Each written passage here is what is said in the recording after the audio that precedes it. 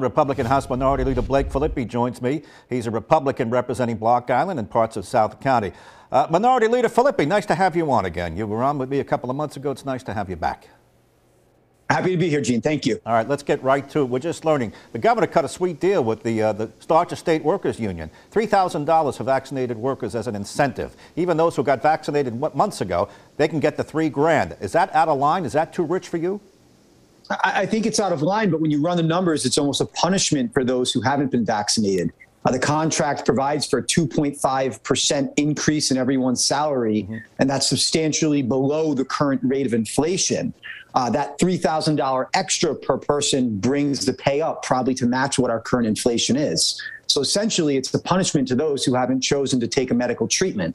And so the question is, where does this stop? Are we going to pay people less because they're smokers or they're overweight? Yep. These decisions are between individuals and their doctors. People should be paid for their work, not for their private medical decisions. It's totally wrong. And it's just problematic. I don't think it's the role of government to be incentivizing or punishing those private medical decisions. Okay. I think it's insulting to the workforce of our state. You're an attorney, so let's do this. Let's look at it in the most positive light for the governor.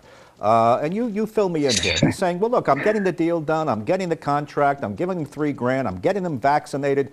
And I may lose more support than I gain with doing this because he's really getting hammered on talk radio and everywhere else. So go ahead.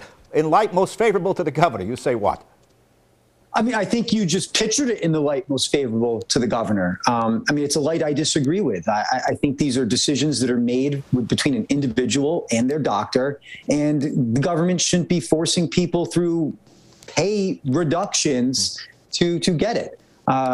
People should be paid for their work, not for their private medical decisions. What comes next? I really question that. All right, so let's question what's going on here. Let's get right to it. Let's go against him now. What's really at play here? Is he currying votes with 3,800 union members and their spouses and their mother and father and their brothers? I don't know. Add it up. It could help in a tight primary.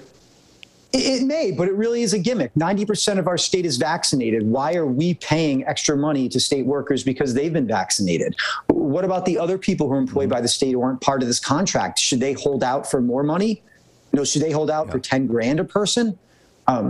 I don't know. I just think it's a bad policy. Once you start going down this road is what comes next. I personally don't want to fund other people's private medical decisions, and I don't think any other taxpayer does either. All right. Listen, you're raising a red flag because, the whole other coalition of unions, they haven't even started negotiating yet. There's correctional officers and the rest of them. If they see $3,000 on the table, they're going to go for that and maybe more. And what about the ununionized workers? Sometimes the people in your office and the speaker's office, you go along with the rest of what everybody else is getting. What are you going to do if your workers come to you and say, I want the $3,000 too?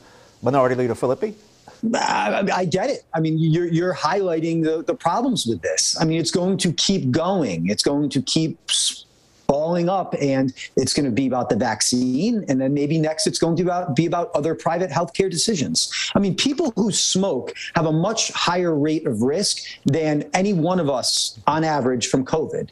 If you catch COVID, your average person has a less than 1% chance of being admitted to the hospital. If you're a smoker, you have a much higher probability of having negative health outcomes because of that choice. Are we going to pay smokers less? Are we going to pay people who have a high body mass index less? What if we have a state worker right now who's the best state worker there is, but because of medical conditions cannot take this vaccine, we're paying them less than someone who might not be as good of a worker, but who has been vaccinated? Listen, it's just not fair. You're leading me to another healthcare topic. You're really coming out against this merger, Lifespan Care New England. You're saying it's an inside deal. The fix is in, basically. It's all being doctored up, to use their term. Flesh that out for me. I've just got about a minute and a half left. Go ahead, Speaker. Minority Leader Filippi, sorry. That's a Freudian slip, Gene. I appreciate that. We have two major hospitals. We have several major hospital groups, but two major hospital groups, Care New England and Lifespan, are talking about merging right now. Care New England has been financially struggling.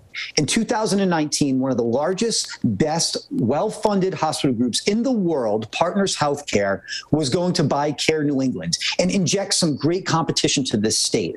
Saudi princes fly to Partners Healthcare hospitals to get their annual checkups. Brigham and Women's, Mass General, some of the best hospitals in the world. They were going to come here and invest tens and tens of millions of dollars in buying and upgrading our Care New England facilities.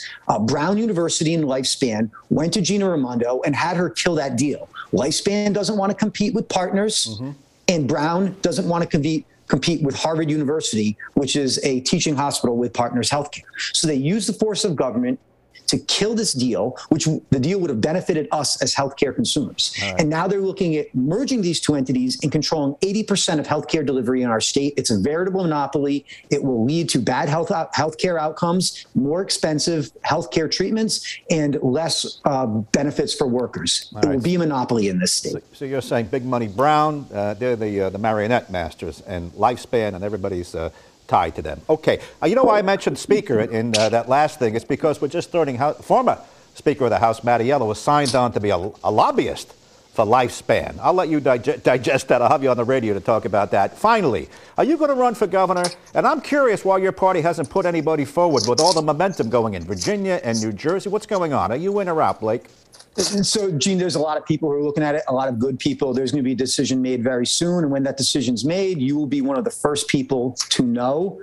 We were disappointed when you said you weren't, because we heard that you were looking at it too. Not taking a pay cut, and I don't know where that comes from, although I accept the flattery that people listening to my radio show think I should go into public service someday. Right now, I can't afford it. I accept your flattery too, Gene, and public service, we all sacrifice. All right. Thanks for coming on. And we'll have you on anytime. Again. We'll continue our conversation on the radio. House Minority Leader Blake Filippi, Republican.